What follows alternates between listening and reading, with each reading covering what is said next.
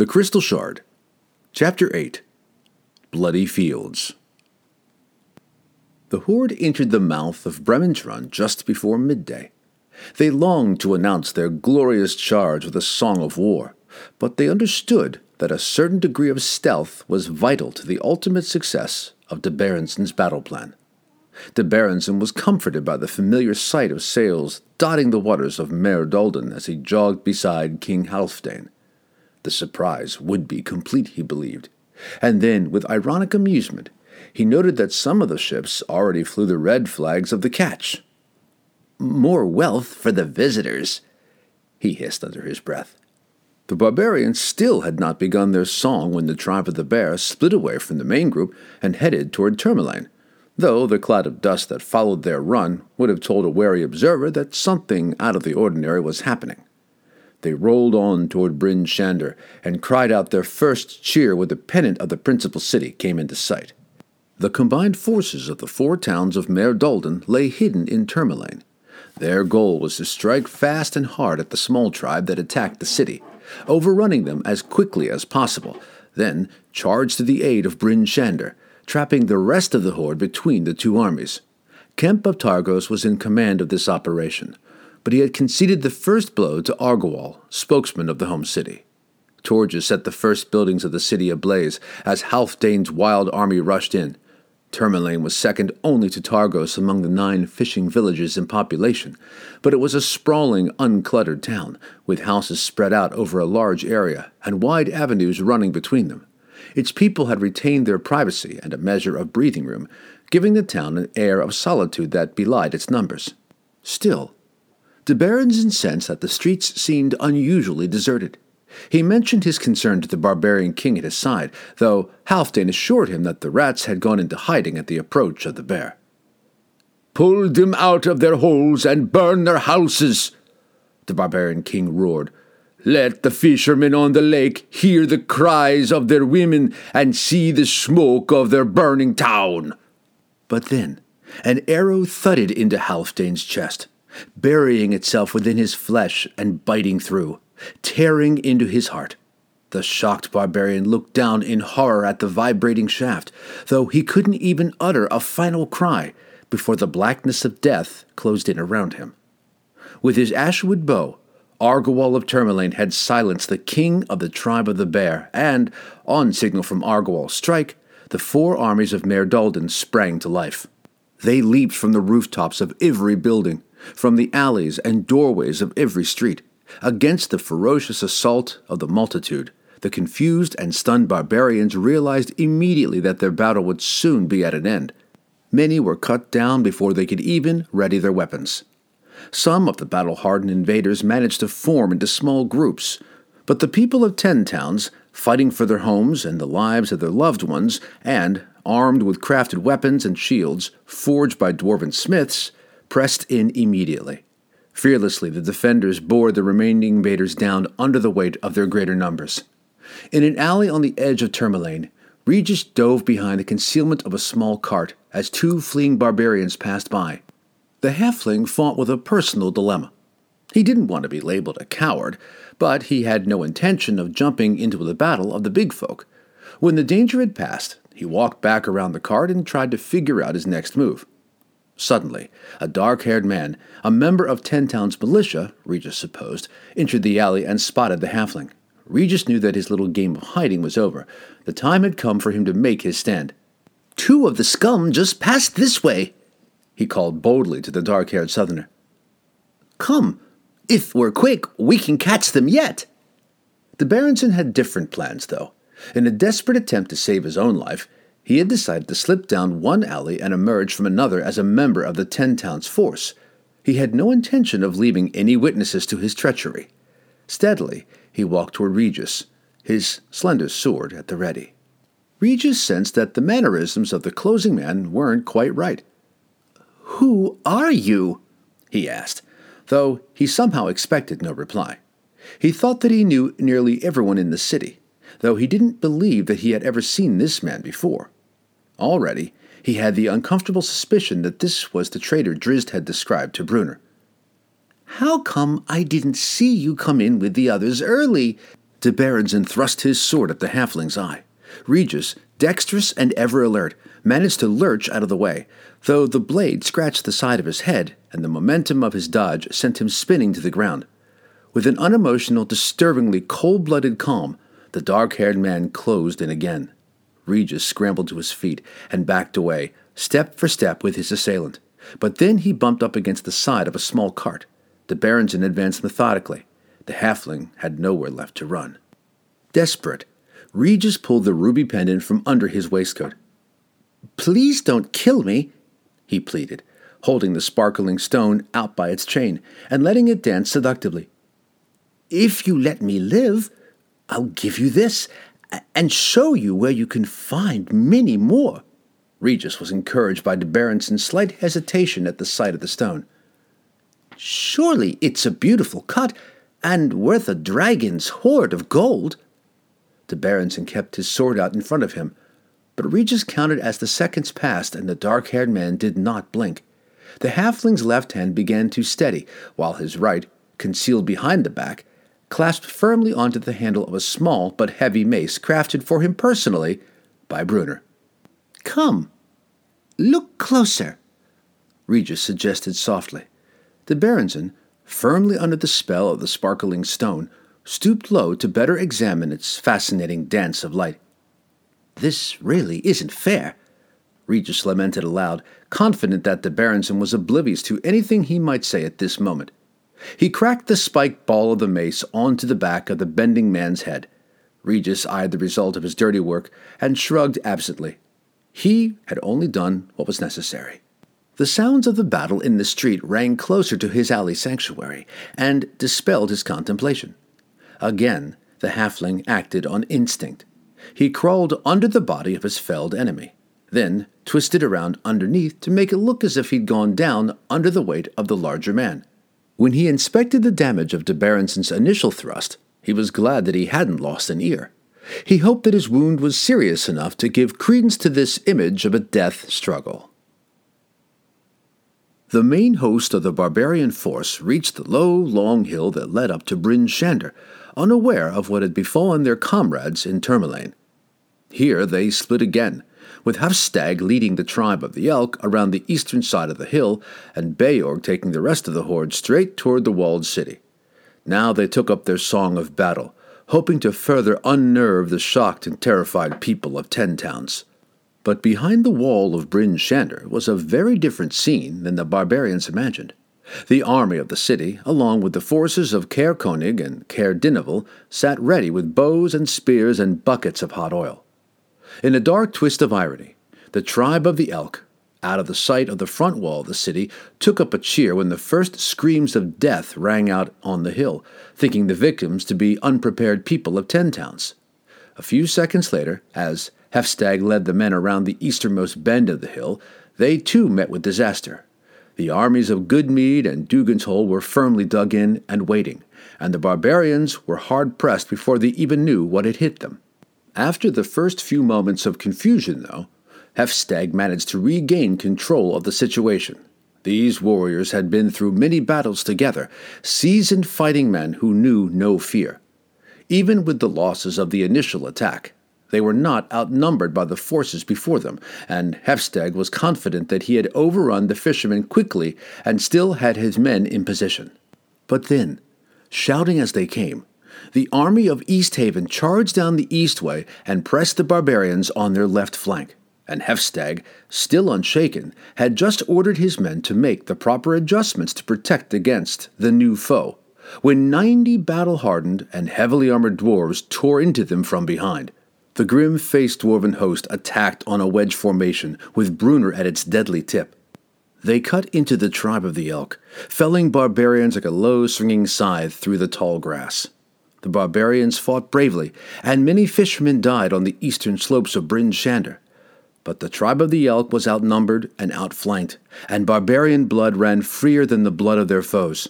Hafstag worked wildly to rally his men, but all semblance of formation and order disintegrated around him.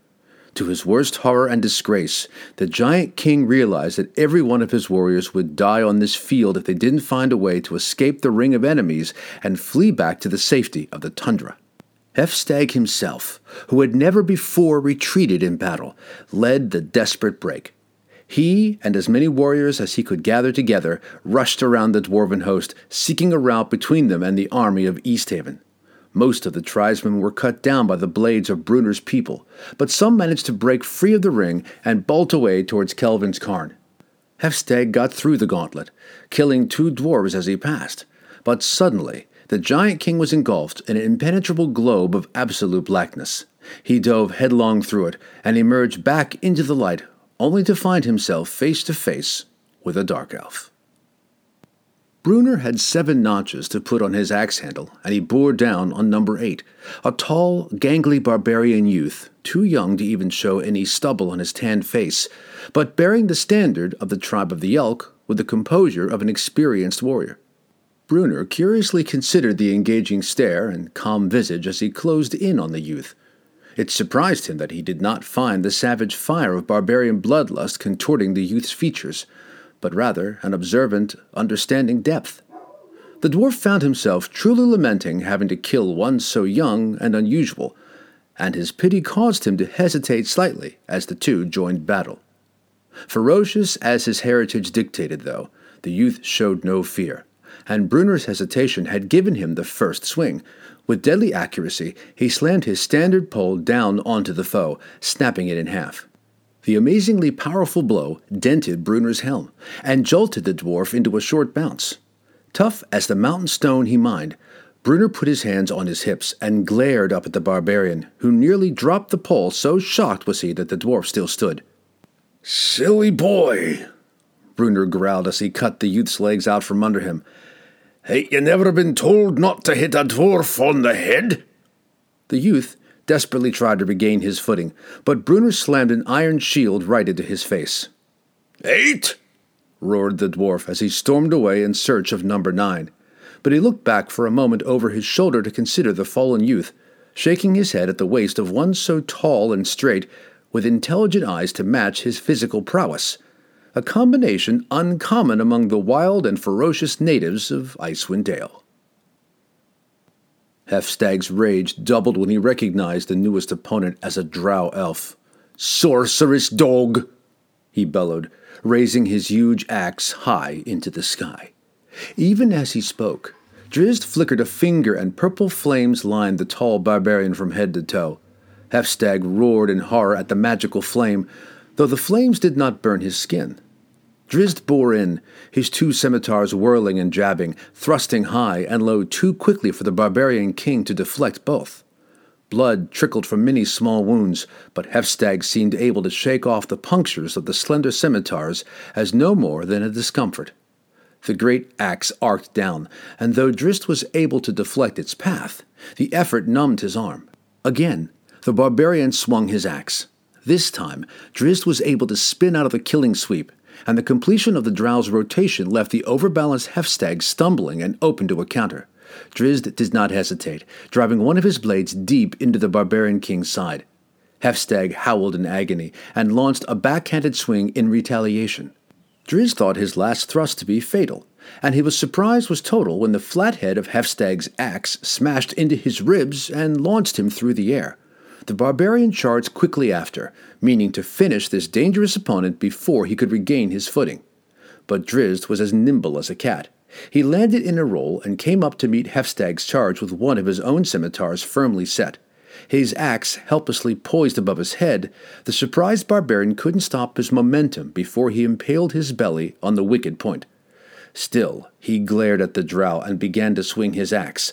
Already convinced of the superhuman strength of the barbarian, Drizzt had kept up his guard this time. He knifed his second blade under the first, opening the lower part of Hefstag's abdomen from hip to hip. Hefstag's axe fell harmlessly to the ground as he grabbed at the wound, desperately trying to keep his belly from spilling out. His huge head lolled from side to side. The world spun about him as he felt himself endlessly falling. Several other tribesmen, in full flight with the dwarves hot on their heels, came by at the moment and caught their king before he hit the ground. So great was their dedication to Hefstag that two of them lifted him and carried him away, while the others turned to face the coming tide of dwarves, knowing that they would certainly be cut down, but hoping only to give their comrades enough time to bear their king to safety. Drizzt whirled away from the barbarians and leaped to his feet, meaning to give chase to the two who bore Hefstag. He had a sickening feeling that the terrible king would survive even the latest grievous wound, and he was determined to finish the job. But when he rose, he too found the world spinning. The side of his cloak was stained with his own blood, and he suddenly found it difficult to catch his breath. The blazing midday sun burned into his night eyes, and he was lathered in sweat. Drizzt collapsed into darkness. The three armies waiting behind Bryn Shander's wall had quickly dispatched the first line of invaders, and then driven the remaining barbarian host halfway back down the hill. Undaunted and thinking that time would play in their favor, the ferocious horde had regrouped around Beorg and begun a steady, cautious march back toward the city. When the barbarians heard the charge coming up the eastern slope, they assumed that Hefstag had finished the battle on the side of the hill, had learned of the resistance of the front gate, and was returning to help them smash into the city. Then Beorg spotted tribesmen fleeing to the north toward Icewind Pass, the stretch of ground opposite Bremen's Run that passed between Lac Dineshire and the western side of Kelvin's Cairn. The king of the tribe of the Wolf knew that his people were in trouble. Offering no explanation beyond the promised thrust of the tip of his spear to any who questioned his orders, Beorg started to turn his men around to head away from the city, hoping to regroup with Healfdene and the tribe of the Bear and salvage as many of his people as he could. Before he even had complete reversal of the march, he found Kemp and the four armies of Maer Duldan behind him, their deep ranks barely thinned by the slaughter in Tourmaline. Over the wall came the armies of Bryn Shander, Caer Konig, and Caer Dineval, and around the hill came Brunner leading the Dwarven clan and the last three armies of 10 towns. Beorg ordered his men into a tight circle. "Tempos is watching," he yelled at them. "Make him proud of his people." Nearly 800 barbarians remained, and they fought with the confidence of the blessings of their god. They held their formation for almost an hour, singing and dying before the lines broke down and chaos erupted. Less than 50 escaped with their lives.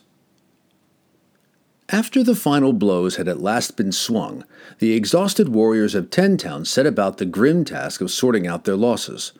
More than 500 of their companions had been killed, and 200 more would eventually die of their wounds. Yet, the toll wasn't even heavy considering the 2,000 barbarians who lay dead in the streets of Tourmaline and on the slopes of Bryn Shander. Many heroes had been made that day, and Brunner, though anxious to get back to the eastern battlefields to search for missing companions, paused for a long moment as the last of them was carried in glory up the hill to Bryn Shander. "Rumblebelly?" exclaimed the dwarf. "The name is Regis," the halfling retorted from his high perch, proudly folding his arms across his chest. "Respect, good dwarf," said one of the men carrying Regis. "In single combat, spokesman Regis of Lonelywood slew the traitor that brought the horde upon us, though he was wickedly injured in the battle." Brunner snorted in amusement as the procession passed. "There's more to that tale than what's been told, I'll wager." He chuckled to his equally amused companions. "Or I'm a bearded gnome." Kemp of Targos and one of his lieutenants were the first to come upon the fallen form of Drizzt Do'Urden. Kemp prodded the dark elf with the toe of his blood-stained boot, drawing a semi-conscious groan in response. "He lives," Kemp said to his lieutenant with an amused smile. "A pity." He kicked the injured drow again, this time with more enthusiasm. The other men laughed in approval and lifted his own foot to join in the fun. Suddenly, a mailed fist slammed into Kemp's kidney with enough force to carry the spokesman over Drizzt and send him bouncing down the long decline of the hill. His lieutenant whirled around, conveniently ducking low to receive Brunner's second swing square in the face. "One for yourself, too," the enraged dwarf growled, and he felt the man's nose shatter under his blow. Cassius of Bryn Shander, viewing the incident from higher up on the hill, screamed in anger and rushed down the slope toward Brunner. "You should be taught some diplomacy," he scolded. "Stand where ye are, you son of a swamp pig," was Bruner's threatening response. "Ye owe the drow your stinking lives and homes," he roared for all of them to hear. "And yet ye treat him as vermin." "Wear your words, dwarf," retorted Cassius, tentatively grabbing at his sword hilt. The dwarves formed a line around their leader, and Cassius's men gathered around him. Then a third voice sounded clearly. "Wear your own, Cassius," warned Argawal of Tourmaline. "I would have done the same thing to Kemp if I was possessed of the courage of the dwarf." He pointed to the north. "The sky is clear," he yelled. "Yet were it not for the drow, it would be filled with the smoke of burning Tourmaline." The spokesman from Tourmaline and his companions moved over to join Bruner's line. Two of the men gently lifted Driz from the ground. "Fear not for your friend, valiant dwarf," said Argawal. "He will be well tended in my city. Never again shall I or my fellow men of Tourmaline prejudge him by the color of his skin and the reputation of his kin." Cassius was outraged. "Remove your soldiers from the grounds of Bryn Shander," he screamed at Argawal, but it was an empty threat, for the men of Tourmaline were already departing. Satisfied that the drow was in safe hands, Bruner and his clan moved on to search the rest of the battlefield. "I'll not forget this," Kemp yelled at him far down the hill. Bruner spat at the spokesman from Targos and continued on unshaken. And so it went that the alliance of the people of 10 Towns lasted only as long as their common enemy.